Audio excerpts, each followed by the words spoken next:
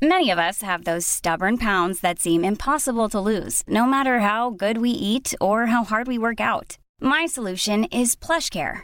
PlushCare is a leading telehealth provider with doctors who are there for you day and night to partner with you in your weight loss journey. They can prescribe FDA-approved weight loss medications like Wegovy and Zepbound for those who qualify.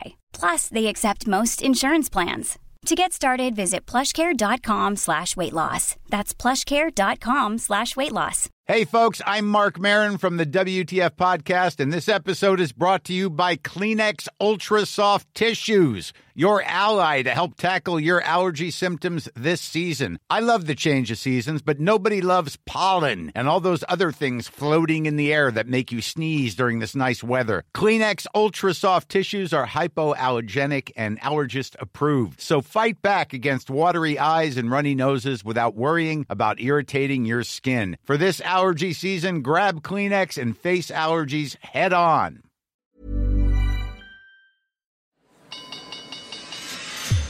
You're listening to the Irish Times Business Podcast. Brought to you by Ryanair Business Plus. Business made simple. Hello and welcome to this week's edition of the Irish Times Business Podcast. I'm Ciarán Hancock, and this week I'm joined in studio by Aer Lingus Chief Executive Christoph Muller. But before I start, the Irish Times is seeking to find out more about our podcast audience, how you access our shows and what improvements you'd like us to introduce. This week we're running an online survey for our listeners. Everyone who completes the survey has a chance to win a prize of a Samsung Galaxy Tab 3. If you'd like to participate, please go to irishtimes.com/podcast survey. But now it's back to Christoph. Born in Germany, Christoph took over as Aer Lingus Chief Executive in September 2009, a time of extreme turbulence for the airline following the collapse of the Irish economy. During his time, he has seen off a third takeover attempt by rival Ryanair, returned the company to the black with 4 consecutive years of profitability, paid its first dividends to shareholders and grown passenger numbers. There have been some bumps along the way. After more than 4 years of painstaking negotiations, Aer Lingus and its workers have still failed to agree a resolution to the deficit in their pension scheme, resulting in strike action earlier this year by cabin crew. Christoph, welcome to studio. Christoph, let's start with current trading. How good or bad a summer was it for Aer Lingus, particularly given the disruption caused to bookings by the cabin crew strike at the beginning of the summer? Yeah, we lost a significant amount of money, number one, due to the day of strike itself, but more severe were then the announcement of 2 additional days. That has cost us a lot of bookings. We started the day after that second strike attempt with a loss of 30 million to the bottom line. We have recovered a little bit over the summer. Summer was very good from the booking statistics, and so we are in for the 5th consecutive profitable year. But we have taken a little bit off the top line. Right. Okay. How damaging is the strike to Aer Lingus, particularly in terms of forward bookings? It's very damaging because people lose their confidence, and if you have a family of 4 or 5 and you want to take them out for the most important weeks of the year, you don't want to bet whether the plane is going or not. So particularly families traveling to the sun destinations have changed immediately their booking, and we were of course not able to recover fully from that because it was too close to the summer season. Right, okay. And in terms, who's the biggest beneficiary? Is it Ryanair as your biggest rival? I think the traffic immediately goes in all different directions. People do alternative traffic paths. You cannot identify one single competitor taking a lion's share of that. I think it went all over the place. Okay, now over the past 5 years, things have recovered, haven't they? Everybody's talking about the economic recovery here now in Ireland. What's your view on that? Do you think it's real? There are obviously signs of increased tourist numbers and probably a bit more spending by Irish people maybe going abroad. What's your view? Yeah, the overall situation is positive. I have to say I was a little bit reluctant because it was only green shots 2 years ago, but that has substantiated. We see a couple of different components. Most surprisingly, the trade between Ireland and the UK is very, very strong, and that is not limited like in old times to London only. Also the UK hinterland is participating in that increased trade. I believe the various various initiatives launched by the chambers of commerce are now showing a first result. A lot of SME traffic is going on. We participate heavily with full aircraft on the Irish Sea. Secondly, the private demand seems to be pick up. We had a very bad year last year due to the fantastic weather in summer. This year was also a good summer, but people obviously are increasingly going back to the good old patterns to... This is Irish people going abroad to the sun. Irish people going abroad, particularly to Spain and Portugal. So really, really good. Overall, the North Atlantic, of course, is booming. We have reported on that at various occasions, and that is a good portion of that is, of course, inbound tourism to Ireland, which, of course, yields another positive impact for the economy. But there's also a lot of business travel, and we see that particularly on our new route to California. Yeah, that's San Francisco, which is a route you re-established after an absence of a couple of years. Why was that? At the time, we were not able to connect any passengers in Dublin, and that means we had to fill the aircraft at the time entirely from local demand, literally from Ireland to San Francisco, and that demand will never be enough to fill an aircraft on a daily basis or at least 4 times a week.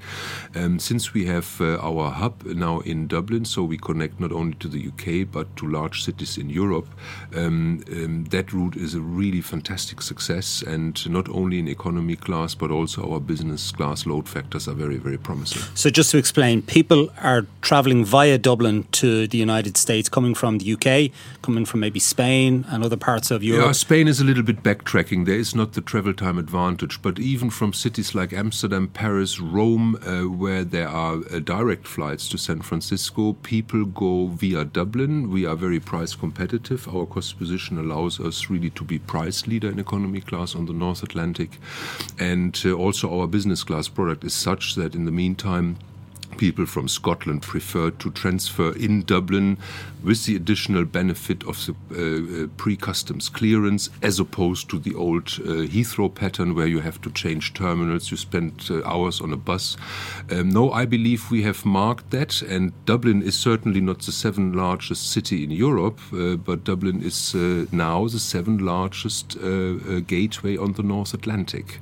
That is quite remarkable. We have always enjoyed heavy competition on the North Atlantic. We have now 6-7 carriers flying between Dublin and Canada and the United States.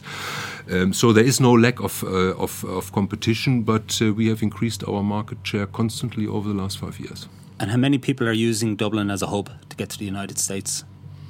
As I said, it's an increasing number. I think that is the highest growth number. We opened a new base in Newcastle last year, and we had expected that more than 3/4 of the aircraft would be local traffic between the UK and Ireland. It now transpires that half of the feeding aircraft from Newcastle to Dublin are people ongoing on our services to the United States. Right. Now, Ryanair is obviously a big competitor. It's right on your doorstep, an Irish-based airline, of course. They've recently tweaked their customer model. They're a much more friendly airline, we're told now, and they have a business product as well. And corporate travellers, I suppose, would have been the traditional preserve of Aer Lingus. What's this new business model that Ryanair are implementing? What's that going to mean for Aer Lingus? How much is it going to impact your business? Yeah, first of all, we are flattered because it's a carbon copy of what we have introduced 5 years ago as our new strategy. Of course, every airline in the world wants to have higher yielding or higher paying business class customers. It's like a 2-star hotel always wants to become a 3-star hotel, and so on and so forth. That's easily said, but more difficult to do because you do not only enjoy higher yields in business class, but if you fly central airports, you have to pay higher fees. If you have pre-assigned seating, you lose aircraft utilization because it takes longer to turn the aircraft around. But I'm absolutely certain, Michael is an accountant, he has done the exercise revenue minus costs, and if that is a promising perspective, competition has always been good for us. And he has lots of new planes to fill as well. He's just signed a new order with Boeing. You must be very impressed. That is quite impressive. And let's face it, Ryanair is the airline with the highest market capitalization, not only in Europe, in the world. It's a very successful business model. And if we take the last 10, 15 years as a blueprint, certainly the Ryanair will be able to deploy them profitably into the market. Yeah. Now, I mentioned in the intro that you've had a successful run over the past 5 years. When you took over Aer Lingus, it was loss-making, is now back in profit. You've paid dividends and you've turned the strategy around in many different ways. So people might be surprised to learn that you've decided to leave next May. Why so? My contract with Aer Lingus has always been for 5 years, but the timing was not right. We have to resolve the pension issue first, so I agreed with the board that my time would come after 6 years. That will be next year in May, and I hope that I leave the airline behind in a much better state than I found it. Right. Did they ask you to stay on? Of course, we have an orderly discussion very regularly with the board, but I believe it will be much easier now to find a good successor while the airline is so profitable. We have a strong balance sheet. And Kieran, I have to remind you, already with 5 years, I'm the longest serving CEO of Aer Lingus, I think, in the last 4 or 5 decades. And orderly succession has never been a strength of Aer Lingus. I believe that needs to be added because it's normal. You see that in soccer clubs, you see that in other companies. We have to make the public and our shareholders more used to a normal succession model rather than, let's say, finding a successor in a crisis. Yeah. Mind you, in airlines, I mean, Michael O'Leary's been in his job for a long, long time. I don't know precisely how many years, but it's probably 20 years or more. Is it that long? Yeah, that might very well be the case. Well, certainly 15 to 20 years, I would imagine. It's like Sir Ferguson with Manchester United, isn't it? And maybe a bit of stability is what Aer Lingus needs at this kind of tricky juncture in its history. Yeah, no, we have established a completely new management structure over the last 5 years. We just welcomed 2 new executives, all absolutely subject matter experts in their field, in finance, in HR. I believe we have done a lot to stabilize the airline also from a management perspective. I'm not worried, and I'm absolutely certain we will find a very excellent candidate. Right. So, but it was your decision to leave. And it was definitely my decision. And was it always in your mind to go after 5 years when the contract was? No, you see my flexibility. Nothing is hammered in stone, but I thought the job is done, and it will be even more so the case next year in May. Right. So what are your plans now? What do you hope to do? Well, I will finish my job as Aer Lingus with my full concentration on the subjects at hand. You mentioned pension. We have a couple of other issues I'd like to see through. So basically my mind is occupied with the present tense, not so much with the future yet. I believe it will take into the beginning of next year for me to decide or to consider new options.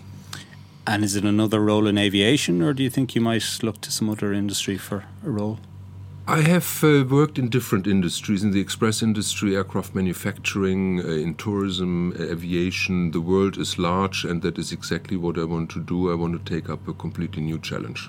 Okay. And you're also chairman of An Post. How will that impact your role as chair of that company? That will not be impacted. It's maybe the greatest honor I have received since I arrived here in Ireland, to become chairman of the oldest company in the land, 500 years. And that is a very, very interesting task. It will take a couple of years to achieve, let's say, a new strategic positioning for that company. And I'm very, very glad that I have agreed with the shareholder to continue with that very important role. Okay, so what is your contract with An Post? How far out does that take you?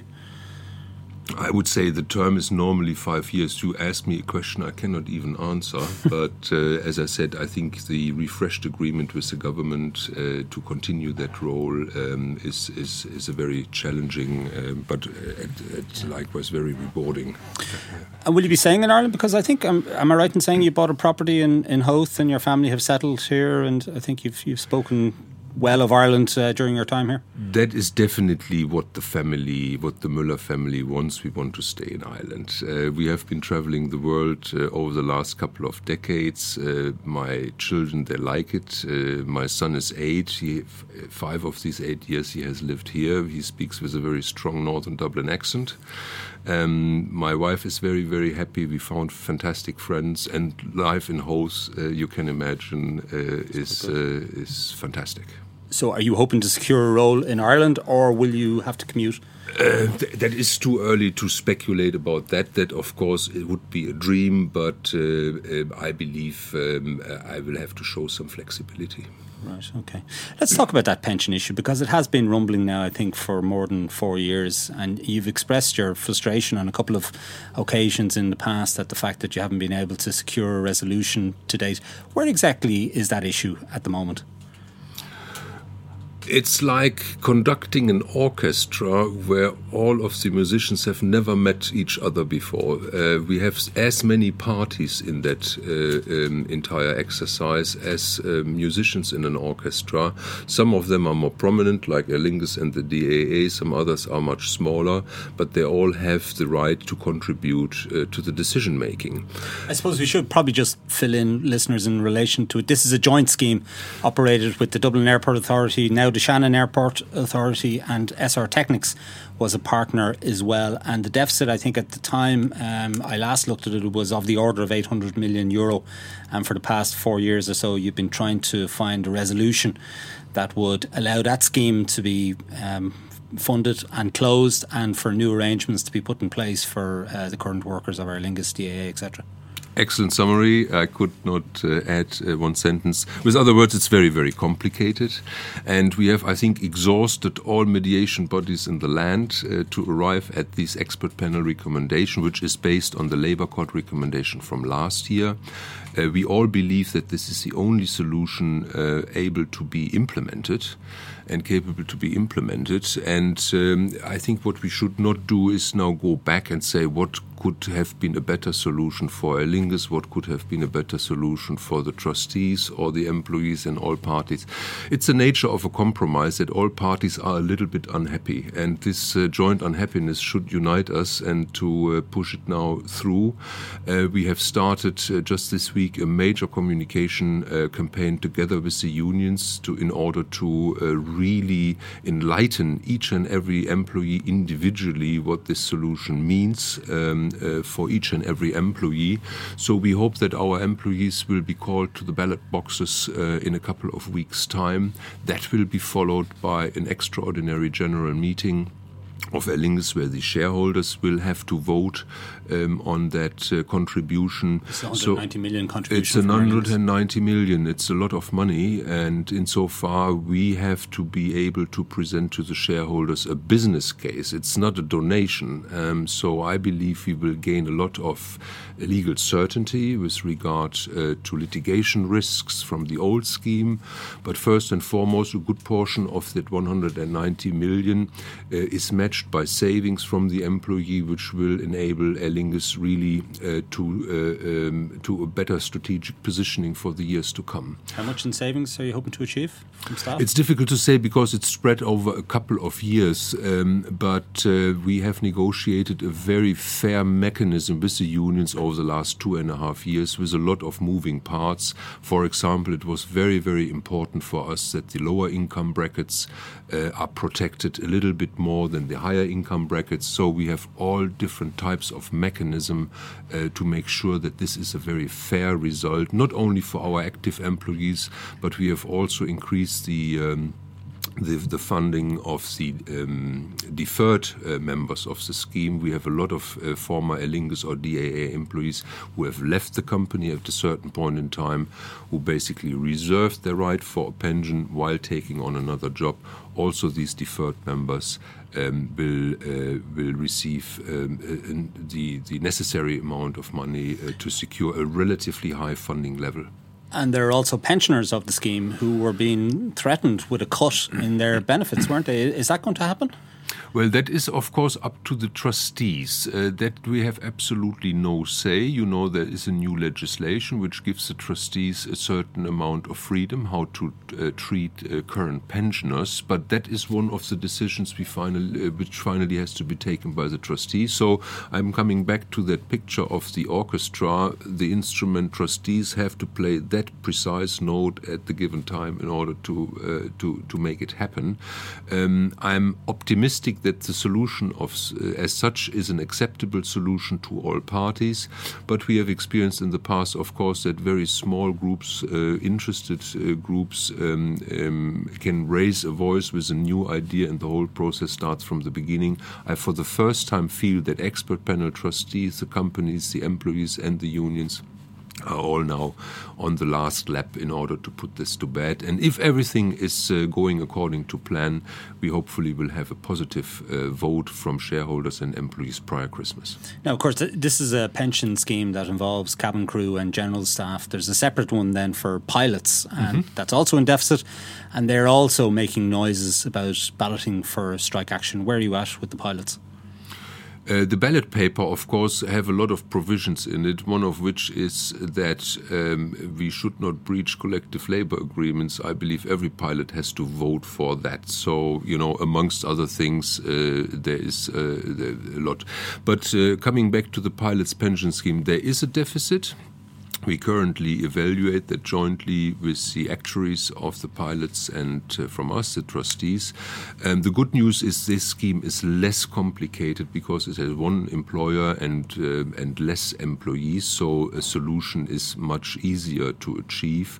It would be our attempt to put also that question to bed in the next couple of years, but we are in very intensive talk with the pilots, and I'm optimistic that we also can resolve that issue. Again, it's much smaller by dimension and it's less complicated. How much will it cost Aer Lingus? It's too early to throw with numbers. That is exactly the homework we are currently doing. And what's the size of the deficit at present? I cannot tell you exactly because, of course, you have to take the refinancing mechanisms into account. Again, I wouldn't not like to quote numbers here while negotiations are ongoing. Right, okay. Now, your own pension came in for attention earlier this year. Just to remind people that in 2013 you received an increase in pension contribution from Aer Lingus from a level of about 25% of your salary to approaching 40% of your salary. So the payment was €175,000. Now that stoked up a lot of anger with your workers, given that they were being asked to take reduced benefits in their own pension scheme. And it also prompted the government to take the very unusual step of voting against the remuneration proposal that was put to the AGM as a protest against this increased pension. And they had very strong, Minister Varadkar at the time, Leo Varadkar, the then tourism minister, had some very strong words to say about that. The proposal was passed at the AGM, ironically with the support of Ryanair, your big rival and your biggest shareholder, but it only squeaked through, if I might put it so. How did you feel about all of that? That was certainly a very interesting event for the Irish media. I think that paid back for a couple of weeks. But in all honesty, I have to say the research was not done correctly. The entire thing rooted back in 2011, where I had earned a very significant bonus due to the Greenfield program. I have deferred that voluntarily. That was the year when the CFO earned more than the CEO, if I remember correctly. And part of that basically deferred payment came through as a salary increase, and the remuneration report says nothing but that I'm entitled to put that amount of money through a pension scheme. The fact of the matter is, Kieran, that since I arrived here in Ireland, I have not paid a single penny into the pension scheme. I have taken it out normally as salary and have taxed it with a full 52% of income tax.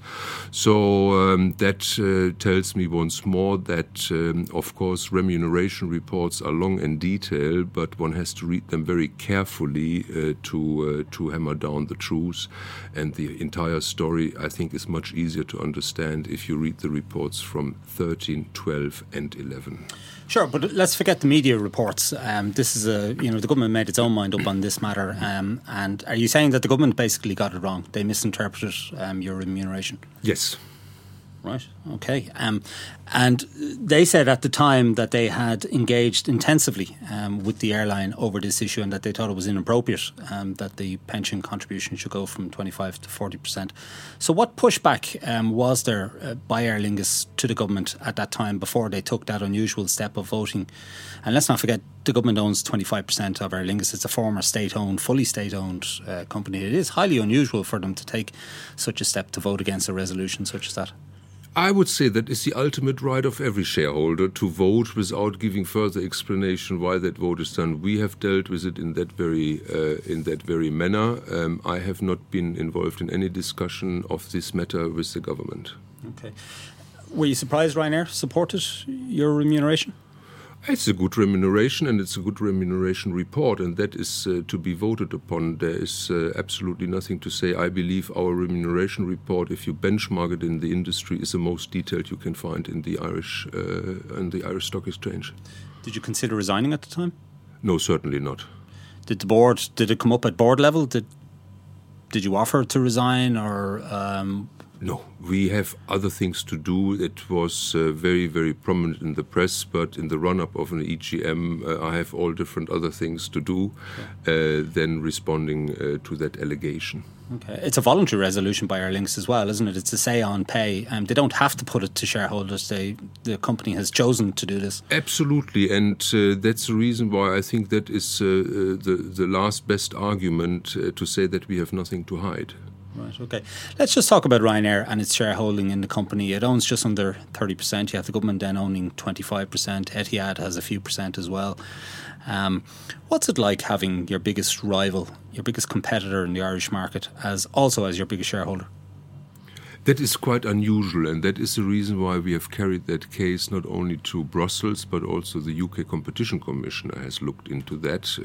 I think the sell-down order, which has been published by the UK Competition Commission, is basically a verdict that a main competitor should not own a much smaller competitor to the degree of 30%, which, of course, under normal circumstances would yield a fundamental strategic influence on the company. Yeah, the UK competition authorities have looked at this matter, looked at Ryanair's shareholding in Aer Lingus and decided that it should be forced to divest of that. Mm-hmm. But Ryanair is challenging that assertion, isn't it? Ryanair has exhausted almost all appeal possibilities available, and we expect that I think the next step to occur then in the first quarter of next year. But the market is assuming that the sell-down order is expressed and it's valid, and it's just a question of time until it will be enforced. Yeah, and on your watch, you've had a third takeover attempt from Ryanair. How distracting was that? Not so much. We decided literally on day one that we separate the entire defense mechanism from the running of the airline. I focused with my team entirely on the running of the airline. Of course, we were involved peripheral, but I think we minimized the distraction such that during the bid we produced another very strong set of financial results, better than before. Right, and Ryanair has always claimed that it has no influence over Aer Lingus. So does it really matter if they're a shareholder or they're not a shareholder? I mean, what difference would it make to Aer Lingus if they weren't on the register? Well, first of all, it's very unusual that someone who is buying 30% in a company has not so many good things to say about the company. Normally, you would expect a certain loyalty from shareholders to their property, nothing else.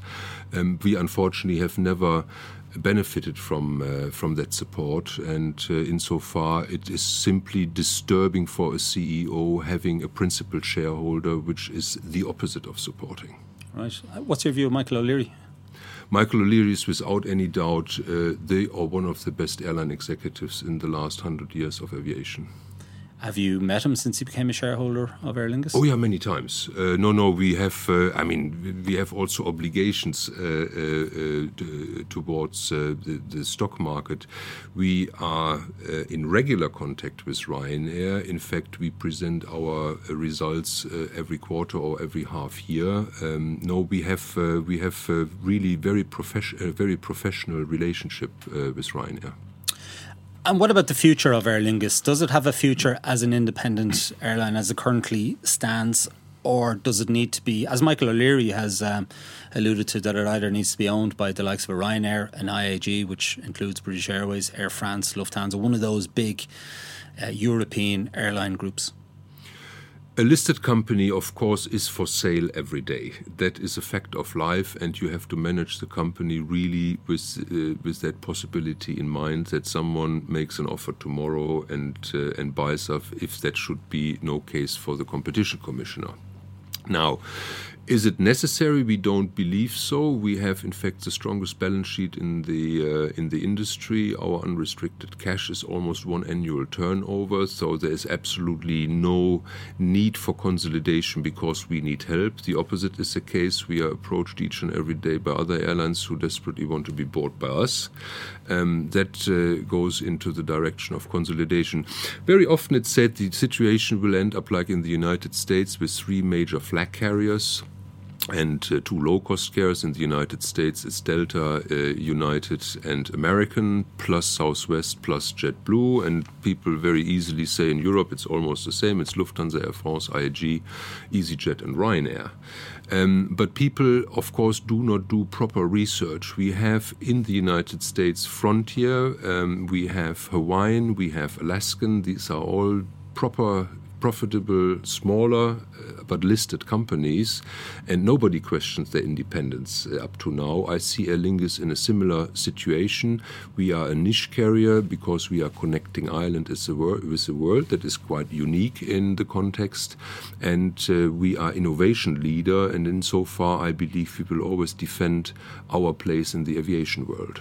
So you think it can have a future, long-term future, as an independent airline? It can absolutely have a future as an independent airline. I would even say, should we become part of a larger group, maybe not even majority owned, I believe the brand, the value proposition, the route network, all as such, a potential buyer would be very, very wrongly advised to ever consider to change the name, the brand, and the purpose of the company. Might that strategic player be Etihad?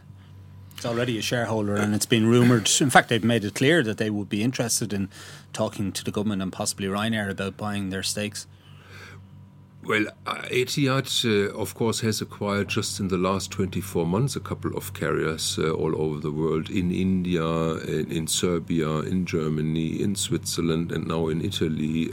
So that is not far-fetched. Can Etihad become a majority shareholder? No. This is restricted due to foreign ownership rules. So Etihad can maximum go to 29.9% because everything above 30% would trigger an offer obligation for the rest of the company, and since that cannot be delivered due to the foreign ownership rule, it's restricted to 30%. Right, okay, but do you think Etihad would be a good, potentially a good strategic shareholder for Aer Lingus, of the order of a 25-30% stake? You will have to ask Etihad. Right, but what's your view? I mean, you're the chief executive. I'm always of the opinion that shareholding in a company, particularly if it's a trade buyer, should be underpinned by commercial benefits. So I would not be a friend of a financial investment. Let's say we buy a stake in a carrier in the United States where we have absolutely no relationship to. And if you work from that assumption, then you have to, of course, explore what is the capacity of commercial benefits for Etihad and Aer Lingus. We are pretty far away from each other, and we have basically only one route in common, which is between Abu Dhabi and Dublin. That certainly carves a little bit is putting a ceiling on the commercial benefit on the revenue side, but we are currently exploring with Etihad whether we can enhance the synergies due to joint purchasing projects. So we have a very strong relationship with Etihad. This week we have a delegation down there studying their op center. So it's a very, very harmonious and friendly relationship. What happens on the shareholding side? Again, nobody would have expected Etihad to buy Alitalia, and so far I'm not a spokesperson for them. Yeah, okay. But in terms of the government shareholding, would it be beneficial for Aer Lingus not to have the government as a 25% shareholder? The problem is not so much that the government is a 25% shareholder, but with the government and Ryanair jointly being above 50%, that reduces the liquidity of our stock. And we have a lot of interest from institutional shareholders, particularly from the United States. They want to buy shares in the magnitude of, let's say, 5%. But a careful investor, of course, has to always think about an exit strategy. And with that small amount of free float, let's say two big shareholders are not the perfect constellation on a share register because it limits other smaller institutional shareholders to free trade. So that is less the nature of the shareholder being a government that is absolutely legitimate. It's just eating up a lot of free float, these 25% block. Sure, of course, having the government as a 25% shareholder during the Ryanair bids was handy because they were a useful ally in batting away those bids, weren't they? Yeah, but no, I would say the Irish government was not able to protect us from that bid. That was the European Commission and the European Competition Commission. They would have significant influence in Brussels, I would imagine. I'm sure the Irish government would get a hearing. No, the commissioners are completely independent institutions. They are not subject to any political influence. Christoph, when you came here in 2009, what was your view of the Irish economy and what had gone on beforehand with the property bubble and the credit crunch and the crash and so on? I know that only anecdotally, because during the entire Celtic Tiger I haven't been in Ireland, which is regrettable, but I know Ireland from the early 90s, so that was a little bit my reference point. And still, I think if you compare the early 90s with 2009, significant progress have been made. What is, of course, striking if you go back 5 years, how long the financial crisis lasted in Ireland. I recall that Frankfurt Airport, Amsterdam Airport, they reported already record numbers in 2010, which were higher than 2008. We have lost 30% of our traffic here in Ireland between 2008 and 2010, and we have recovered only 15%. So we are only halfway up the ladder from the high point prior to the financial crisis. That demonstrates how deep the fall of the cliff was, and that makes me even more proud that the team has achieved in a declining market that financial turnaround. The circumstances and the prerequisites were not very supportive. And finally, Christoph, I mean, your time isn't quite done yet in Aer Lingus. You won't finish until next May, but what's been the high point for you and what's been the low point? I think it was number one. Looking back 5 years for me is more than 1 or 2 years. Time was flying, but that is always if you work hard. And I have to say, we had a lot of really good news. Literally every year, some other elements of our new strategy have worked, be it long haul, be it short haul, be it the hub in Dublin, the opening of Terminal 2. So I believe it was a constant of a succession of reasons to celebrate a little bit with the team, and that is really the feel-good factor of Aer Lingus. I love that company. And what about the low point? Low point, I cannot really say, but I have a tendency to, let's say, forget negative impacts very bad.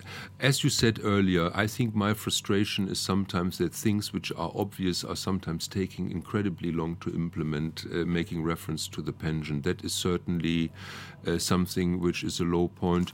And of course, every industrial action, you cannot totally abstain from the impact it has, because it's always a cry for help. It's always a sign that there is some misunderstanding between management and employees.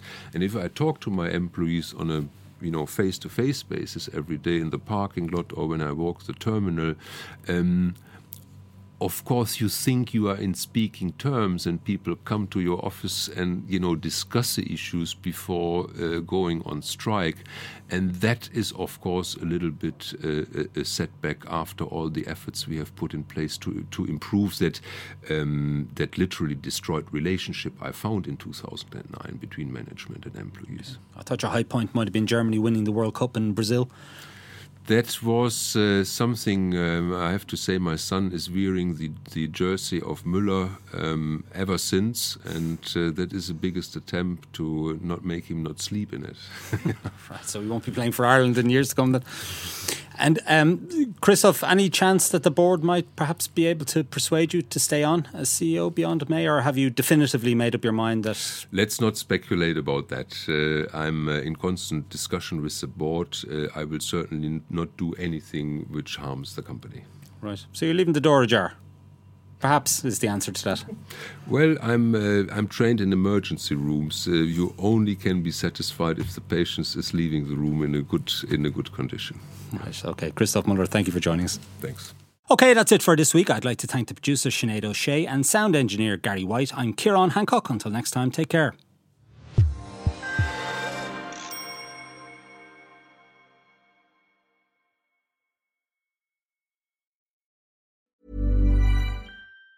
Planning for your next trip? Elevate your travel style with Quince. Quince has all the jet-setting essentials you'll want for your next getaway, like European linen, premium luggage options, buttery soft Italian leather bags, and so much more. And it's all priced at 50 to 80% less than similar brands. Plus, Quince only works with factories that use safe and ethical manufacturing practices. Pack your bags with high-quality essentials you'll be wearing for vacations to come with Quince. Go to quince.com/trip for free shipping and 365-day returns. Ever catch yourself eating the same flavorless dinner 3 days in a row? Dreaming of something better? Well, HelloFresh is your guilt-free dream come true, baby. It's me, Keke Palmer. Let's wake up those taste buds with hot, juicy pecan-crusted chicken or garlic butter shrimp scampi. HelloFresh. Stop dreaming of all the delicious possibilities and dig in at HelloFresh.com. Let's get this dinner party started.